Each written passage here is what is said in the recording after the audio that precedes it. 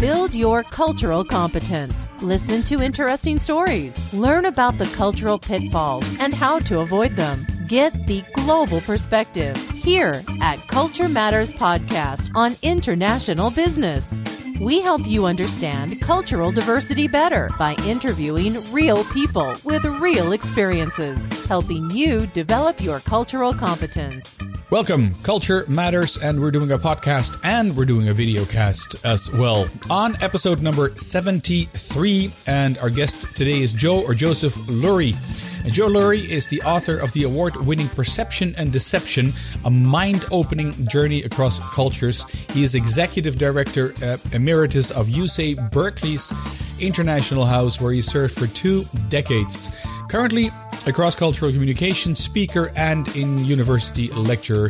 He served as a Peace Corps volunteer in Kenya and directed academic programs abroad in Ghana, France, and Kenya for the School of International Training.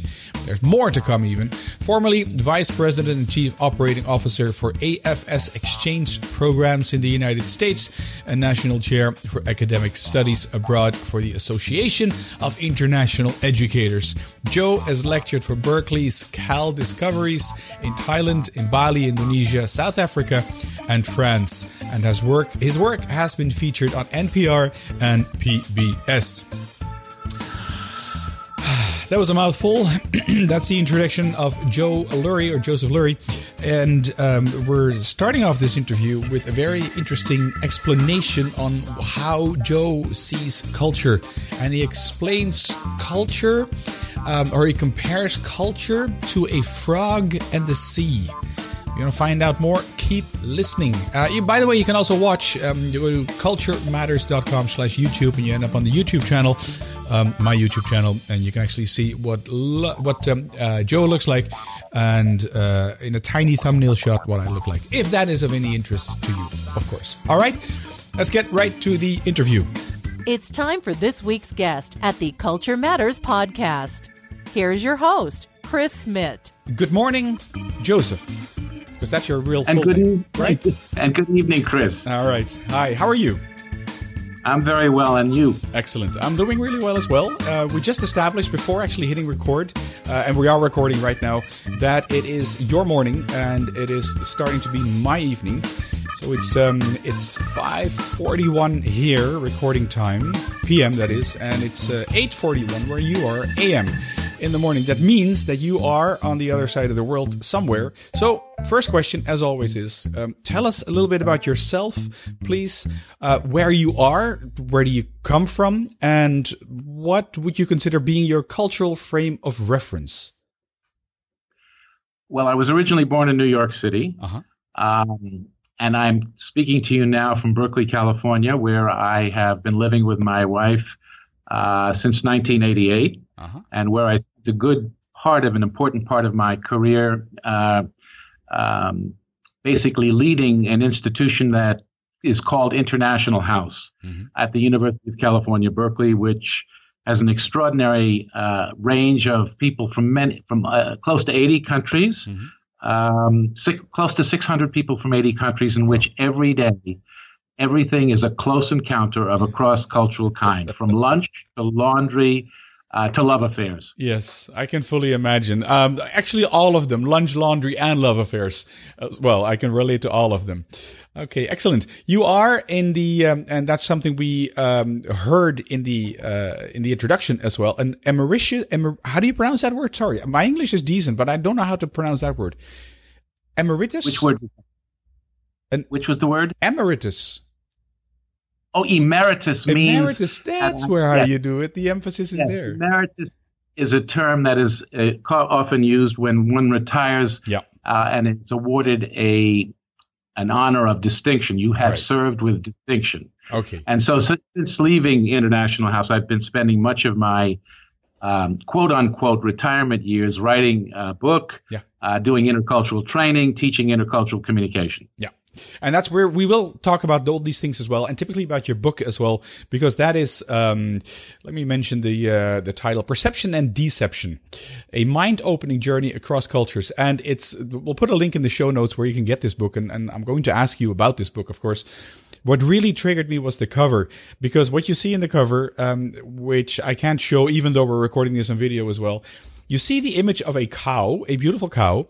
And here it is. Oh, there you go. Great. You got it there. And it says, "What am I?" The cow asks. "Am I divine?"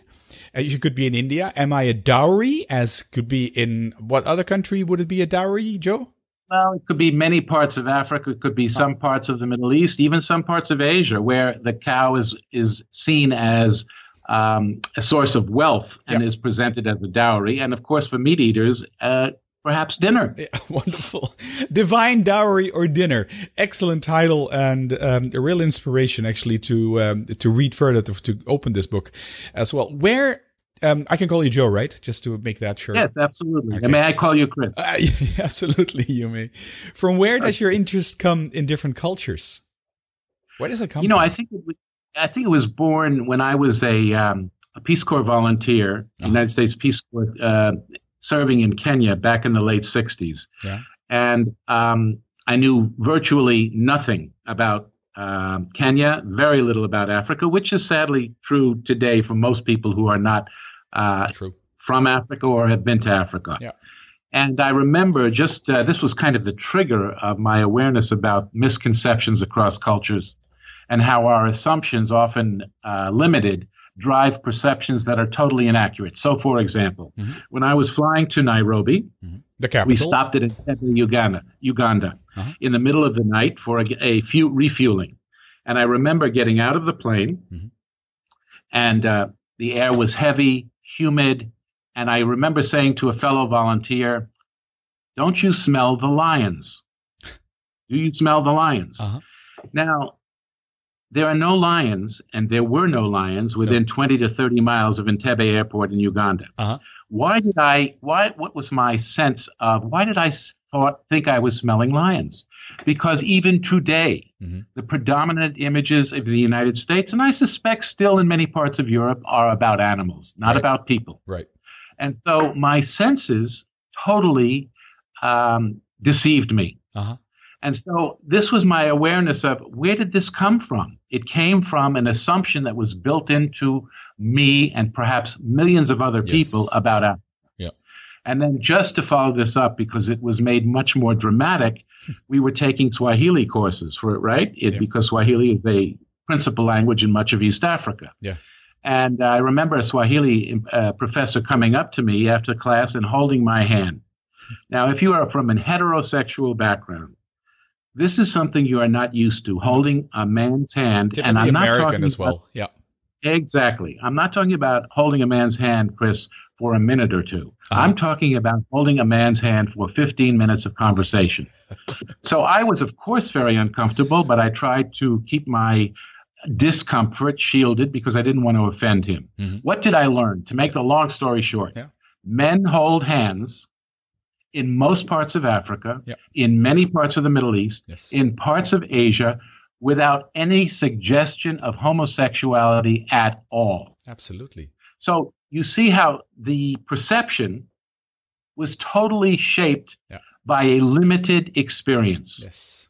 In my book, and here I'll just kind of frame it this way. Go ahead. I cite a Chinese poem, which basically refers to a frog. How shall I explain the sea to a frog who has never left its pond? I realized that my pond, your pond, all of our ponds are very limited. Frog and sea. You just gave me another story. This is an excellent example. The frog and the sea. How do you explain that? So how did you leave your hand in the hands of that Kenyan or that guy from? I did. You did. Yes, I did, but I was very uncomfortable. But it took about 2 or 3 months, observing African men holding hands all the time, walking down the street with each other. And after 3 months, I started, Chris, to feel comfortable with this. Okay. So comfortable that after 3 years, Chris, when I came back to the United States, I did not know what to do with my hand. But you did not start holding hands with other male men in the United States. Yes. No, I didn't. No, but it was kind of compounded by a story told to me by a Nigerian friend when I told him this story. Yeah.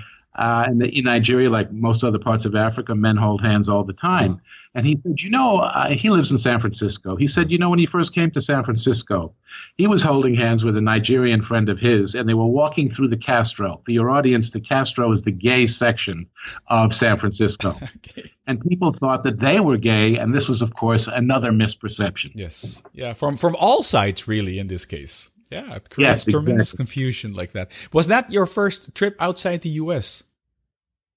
No, I had traveled in Europe. Okay. I had been, one of my rites of passage was hitchhiking in Europe, actually with some Belgians. Okay. And being introduced to some of the European ways and customs that I was not at all accustomed to. Okay. So there was a little bit of an awareness raising at that time. Okay. And just on the first notion you mentioned, like, do you smell the lions? Would you agree with me that, this is on the notion of smell only, that Africa has a specific smell? No. Okay. Other than maybe South Africa. So, for example, have you spent a lot of time in Africa yourself, Chris? I've been to Kenya, I've been to Lagos, I've been to Nigeria and South Africa many times. So I've seen a bit, of Sub-Saharan Africa, that is. No, Africa has a tremendous range of geographical characteristics, from mountains to deserts to savanna. And so I never noticed any consistency with regard to smell. I lived, when I was in Kenya, in the highlands in the tea area. I was about 7,000 feet up. Yep. And so if I'd go to Nairobi or back to Mombasa on the coast, the odors were different. Yep. It was also different depending on who was cooking what type of food. Okay. So, and I've been to South Africa, to Tanzania, to Nigeria, to Ghana. I wouldn't say that the odors are at all consistent. Okay, all right. Well, disagreement then, at least, or a mild different experience, maybe. Well, but out of curiosity, what was the smell that you found was consistent? I've been to, except Australia, every continent, and every time coming back to Africa, you step outside of the plane is a big word. You have to step outside the airport. If it's a smaller airport, and it's this smell. I think it's a combination of burning wood and the soil, the dark red African soil. So it's, for me, I think I could pass the test if you would put me in Africa. I would be able to tell whether I would be in South America or in Africa just by the smell, blindfolded. Oh, interesting. Yeah. I think. I I haven't done the test, but I've got this strong smell memory, if that makes any sense, of Africa. Yeah, and it's a pleasant smell. It's something like you close your eyes and it's like, yes, you're in Africa. Okay. Yeah. Anyways, that's my experience. Right. You mentioned, you said you went to to Kenya for the Peace Corps. Yes. What is it you do there, and how did that work? Because a Western in a Kenyan environment is not a per se a natural fit, if that makes any sense. Well, the Peace Corps was initiated during the Kennedy years. Mm-hmm. And the whole idea was that young Americans would have an opportunity to serve and to do something of value and perhaps learn something about parts of the world that they were unaware of. Yeah. And underneath was, of course, a political motive to make friends for the United States. And so the U.S. Peace Corps continues to exist. It volunteers go out and teach or do community development projects, agriculture projects, all kinds of projects in many developing countries around the world. And the Dutch, is at least my memory of this, also had a similar organization by a different name. Mm-hmm. And that's where I met Dutch volunteers who were working on coffee plantations. Okay, in Kenya. Yes. Yeah. How did that work all together? The local Kenyans, the Dutchies, my country, and then you as a I guess a group or a couple of Americans there. How did that all mix and merge? Well, at that time, there were probably 75 U.S. Peace Corps volunteers throughout Kenya in various kinds of projects. Mm-hmm. And it just so happened that I lived in a rural, relatively remote area at the time, mm-hmm. that where there were two Dutch volunteers. There were other Dutch volunteers in Kenya that I happened to meet, and they were working with coffee plantations and coffee factories. And their Swahili was basic, and I just happened to have some much more intense training. And so they asked me if I could assist them with translations when they were working with factory employees with regard to increasing production, improving facilitation of the coffee process. So that's how I met the Dutch volunteers. Okay. And then we, of course, became friends, and one of them I continue to be in contact with. He married an American and lives in Alaska now. Okay. Yeah. Nice. So that basically went pretty much okay, I guess. Yes. Yeah. I mean, certainly everybody's experience with these things depends on the chemistry between them and another individual, irrespective of what culture they come from. Yeah. You mentioned in the beginning, I mean, you told this story about the frog in the sea. And so how do you explain to a frog that's never left this pond what a sea actually is? If I translate that to business, my experience is that many organizations, many businesses, they brush over culture way too fast. They look at, I always use the example of a bank. A bank outsources all its IT stuff, or most of its IT stuff, to India. Why? Because, it makes good sense. If I add up the numbers, Indians work relatively cheap. They're well educated. Their English is good, etc. So you know what? Let's do this. And in the end, it's like, that didn't really go that well. What is your experience? I mean, you have so much experience business-wise as well. Why do companies do this? Let me be clear, Chris. Why do companies do what exactly? Brush over culture. Why do they? Most of my clients actually come to me when they've hurt themselves. It's like, what is this thing called culture? Can you say something? Because I don't get it. Because I see the point. Well, I mean, I think ultimately, all of us, no matter how well we're traveled, how conscious we are, but on some level, all of us remain prisoners of our ponds, right? I agree. And we are ethnocentric, right? Yes. We cannot know everything throughout the world. Yeah. So, for example, many people from Europe, the United States, Latin America are going and doing business in China now, right? Yeah. And so a very large number of them are kind of shocked when they first get there, because their assumption, based on what they're used to, is I'm arriving. When are we going to have our first meeting? When are we going to discuss the agenda? Yeah. And so it's very alienating to many business people who go to China with that perspective, when they find that they don't even begin to discuss business for the first 3 or 4 days, and they take all these banquets. What are all these banquets? I want to talk about business. Yeah, it's a waste of time. This is all a waste of time. Yeah. So this is a different concept of how you get things done. They don't realize that from the Chinese perspective, and I'm speaking generally speaking, of course. Yes, of course. This is a way of forming a relationship, of my getting to know you. And this is one of the reasons, actually, that traditionally, even to a large extent today, that in China and many parts of Asia, contracts are a source of distrust. Yeah. Why would I want to write this down? Exactly. This is, you're not trusting me. I mean, I had an example recently doing some work with a company here in Silicon Valley who had a contract with Brazilians, right? And it was a 500-page contract. And the Americans realized, oh, my goodness, they're not respecting at least 8 or 9 of the points in the contract, some of which had to do with deadlines. Yeah. Now, your concept of a deadline, my concept of a deadline, and the concept of many other people is totally different. Yeah. So different that in many languages, the word deadline doesn't even exist. No. Yeah. So the American company wasn't sensitive to these issues of different concepts of time. What does late mean? What does soon mean? What does a deadline mean? So the American company was in crisis because the Brazilians were missing all these deadlines, and they didn't have a conversation to begin with to assess what is your concept of these things, so that they were beginning in the same sharing their assumptions, which if they knew in the beginning would have facilitated a much better communication. Yeah.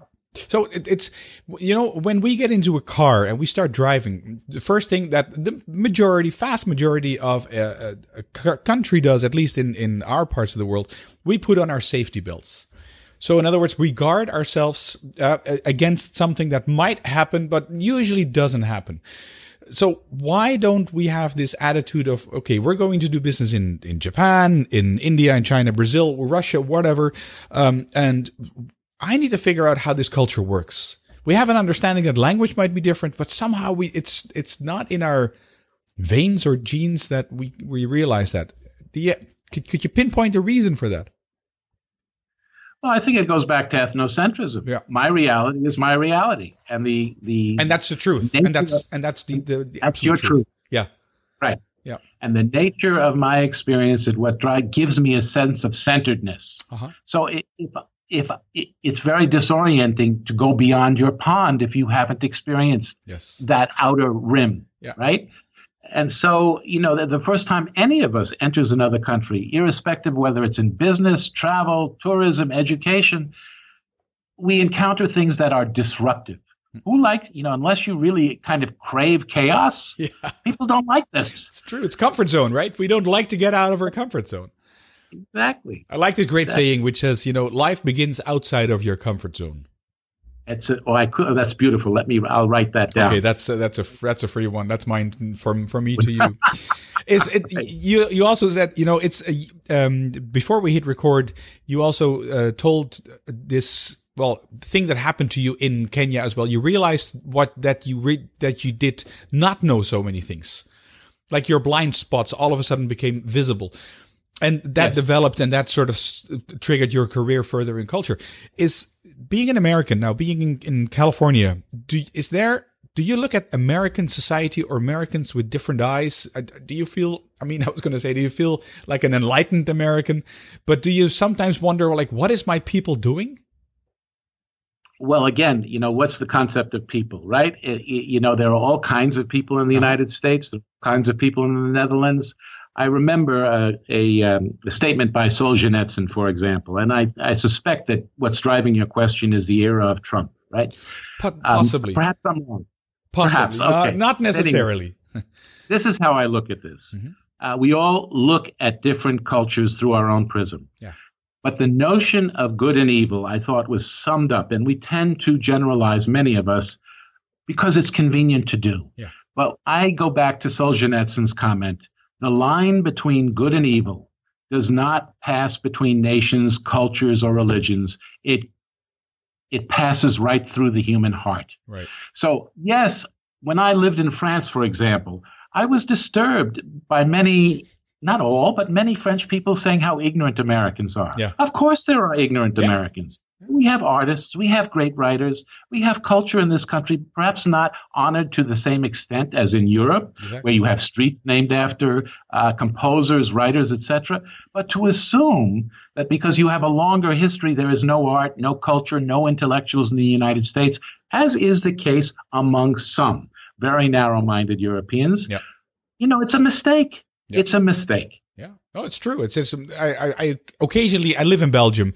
I've mentioned that very often on the podcast. And, being a Dutchman living in Belgium, I get these arguments as well about Americans that you guys are so superficial. You have no culture. There's no history, etc.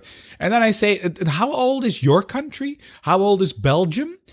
Well, Belgium as a country was founded in 1830, if I am correct. So, and then they're usually quiet because then it's, the fact that you're not a country yet doesn't mean that you don't have a history, exactly like you said yourself.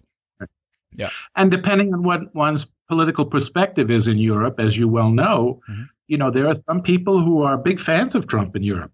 Yeah. And there are others who are horrified. Yeah. I can assure you, the same dichotomy exists in the United States. Very much. Yeah. Remember, Hillary Clinton won the popular vote by 3 million votes. Yeah. Yeah, it's true. Yeah, that's what, being a Dutchman living in Belgium, when I go back to the Netherlands, it feels like I'm wearing comfortable jeans, if that makes any sense. Because I get it. I also see the, for instance, typical Dutch bluntness, the directness. And then I look at that and I think it's not that I was going to say it's not that I dislike it. Sometimes I do dislike it. But sometimes I wonder, can't you be a little bit softer, just sugarcoat it, the Dutch can be so direct, and I see that now only since I've been out of my country for the last 10 years. Yeah, this is a very good point because as interculturalists know, many of us who have been exposed to this, to be direct, whether you are Dutch or generally speaking from the United States or some other countries, Israel, for example, is considered from an indirect style of communication, which is probably far more common in the world, but from our perspective, this is polite. I'm putting my cards on the table. I'm being straight with you. Yeah. Whereas indirect cultures, you are so brutish. Why are you doing this? And that's why we don't understand the different ways of expressing no without saying no in many parts of Asia. Yes. I was flabbergasted the first time that I was in Japan, and I was talking with a Japanese business person, and I was trying to get an answer out of him, again, in my limited pond. Yeah. And, I tried to get an answer out of him, and his response was this. Deep breath in. Now, that is a very common way of saying, no, I don't want to discuss this anymore. Right. No words. Yeah. Deep breath in. Not a slurp, but a deep breath in. Yeah. The same thing with deep breaths in Ethiopia. The first time I heard many Ethiopians with a deep breath, I thought they had asthma. Okay. This means yes in many parts of Ethiopia. Yeah, it's interesting. So, yeah, I have a history. I've been married to an Indian for 10 years. And, it's something that if I would ask my mother-in-law, would you like this or that? She would do and I can do this on video. I would ask Mita, would you like this or that? And she would go like, and what I'm doing is a bit of the wobbly head or just a shake tilting my head to the left, and that's it. And then I said, would you like some tea? And she would do the wobbly head. And then, would you like some coffee? Same motion. And I said, Mita, we need to sit down. We need to talk about this because I can't read your code. I need a yes or a no, and I can't read the code. And you would help me if you would actually, explain the language, the coded language, the nonverbal language to me. So yes. And always scares me. I must have made thousands of these mistakes. These directness. All of us. Yeah. And if it wasn't for the fact that I had spent so many years living in other countries, when I came back to the United States and invited people from other countries to our home, particularly from non-Western countries, and I would say exactly the same question you asked. Would you like? Yeah. Frequently, people, particularly from non-Western countries, wouldn't answer the question. Or are you hungry? Yeah. And they wouldn't answer the question. And that is because in so many of these cultures I came to understand, you don't want to say I'm hungry or yes, I'd like this so-and-so because it appears that you are feeling greedy. Yeah. So, one of the tips is ask 3 times. Okay, ask 3 times and you're more likely to get an accurate answer. I'm writing already because you're alluding to the last question. Excellent. I'd like to, I'm looking at my screen here and, I'd like to move to your book, The Perception and Deception. So, tell us something about that book. What's it about? What inspired you?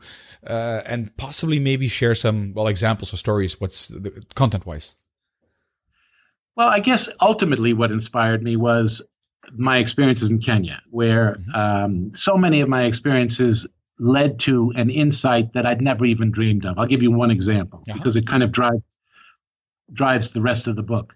I remember taking my students to the University of Nairobi. Most of them had never been in Nairobi, major city, major metropolis. Yeah. And I remember one of my students was being introduced to a professor from the United Kingdom. And he said, "Nice to meet you, Grandma." Well, she recoiled. First of all, I don't know him. Yeah.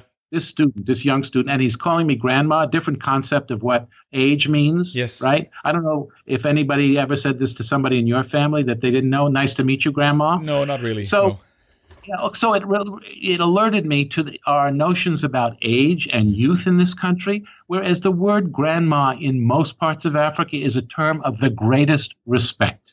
The greatest respect.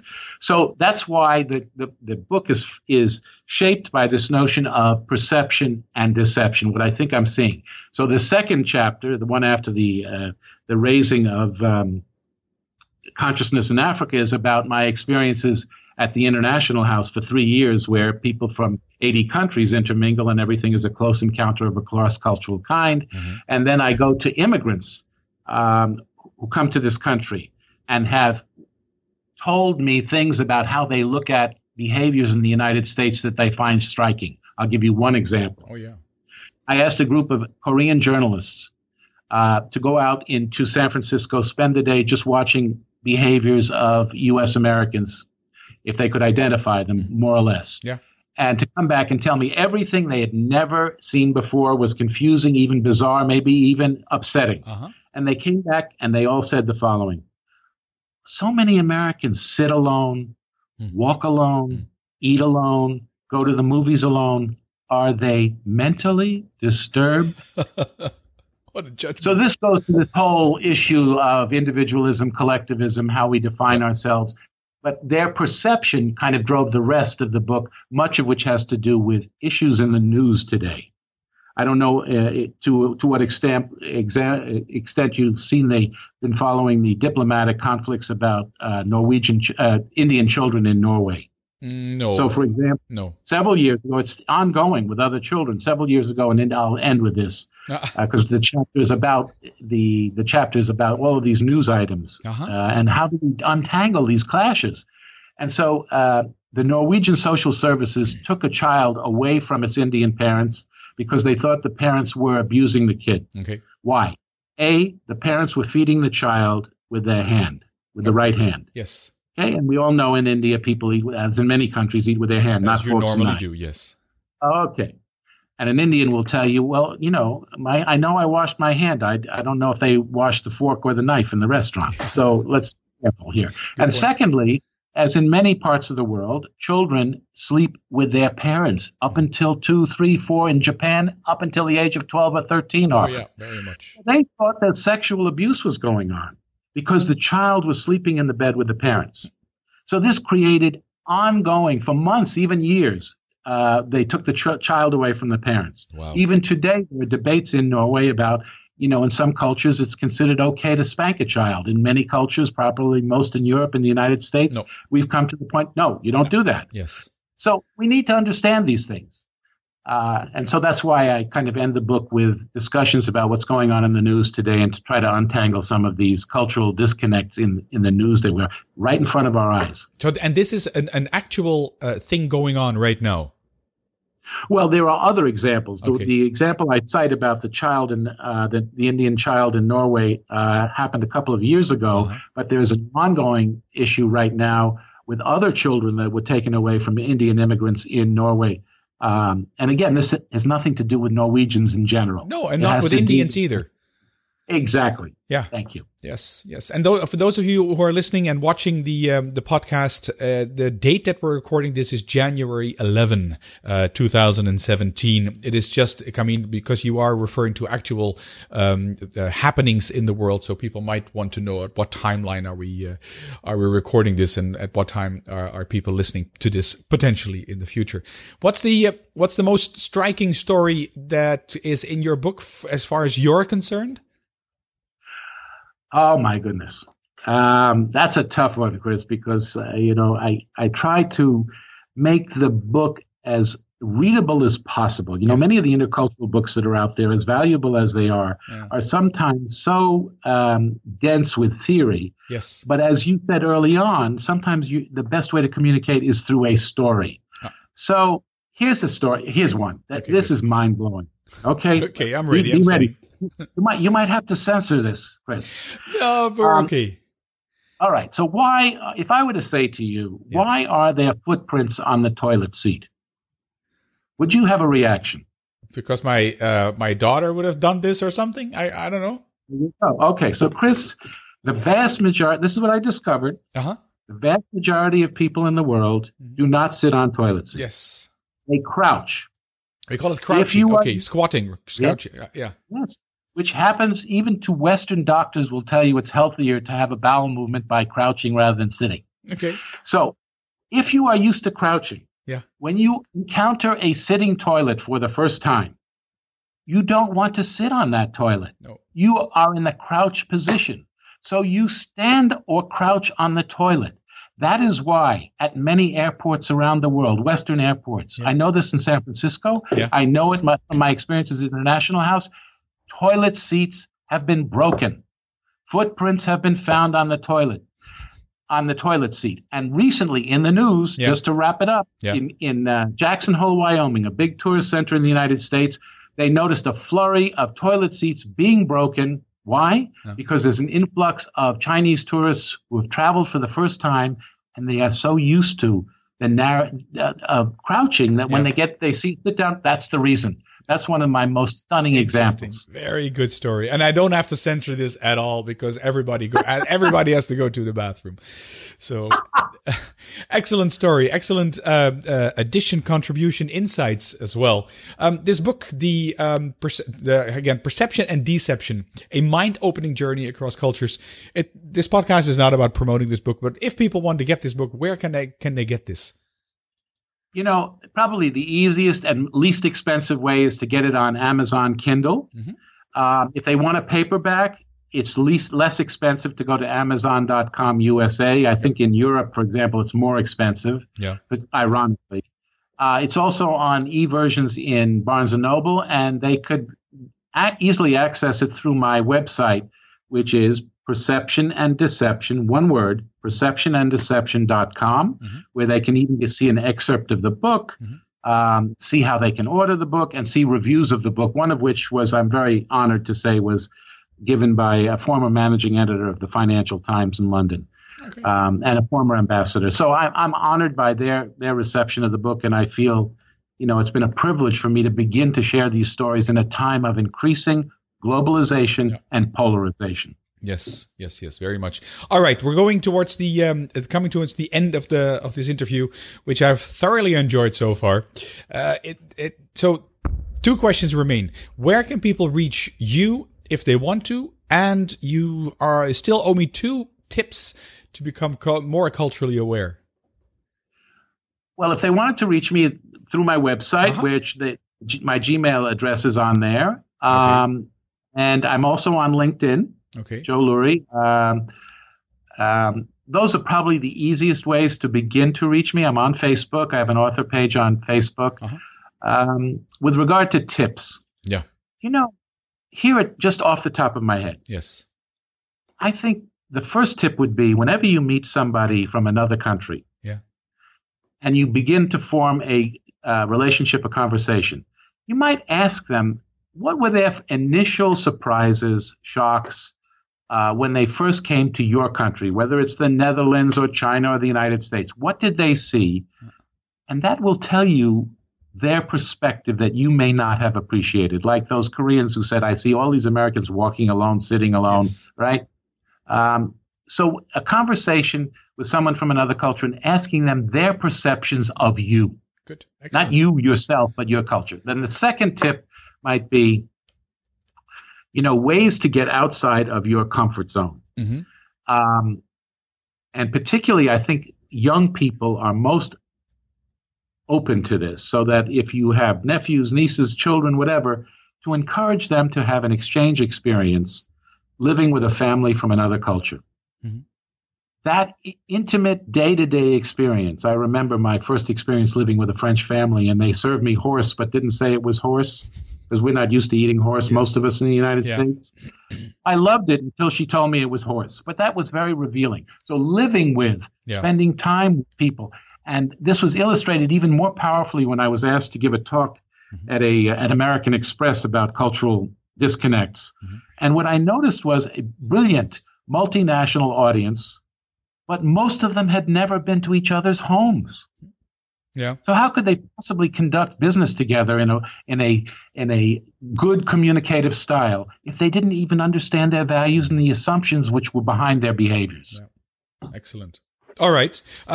You've given me 3 tips in total. So that will do for the blog post, for the article, which will accompany this interview as well. And you will also be able to find a link to Joe's book. It'll be there as well as it will be on the resource page of Culture Matters. Mr. Joseph Lurie, thank you very much for taking the time and all the effort. We had some technical glitches actually getting this interview started, but I'm very happy we stuck with this. And I'm pretty sure we'll bump into each other in the future. I hope so. And let me just say, one of my favorite Dutch expressions is totsiens. Totsiens. Totsiens. Thank you. Very good. Thank you. That's it for this podcast. Joe, thank you very much. Again, like I said, in the end, I'm pretty sure we'll bump into each other in the future. All the links that we spoke about, also the link to his book, Perception and Deception, can be found on the website, culturematters.com. And then click on the podcast link, which will open and you'll see a whole list of other podcast guests as well. And Joe's will be at the top. That depends, of course, on the time you're listening. Anyways, it was good having you here. I'll be back in 2 weeks' time with yet another interview. Take care. Till then, bye-bye. That's it for this episode. The Culture Matters Podcast, helping you understand cultural diversity better by interviewing real people with real experiences.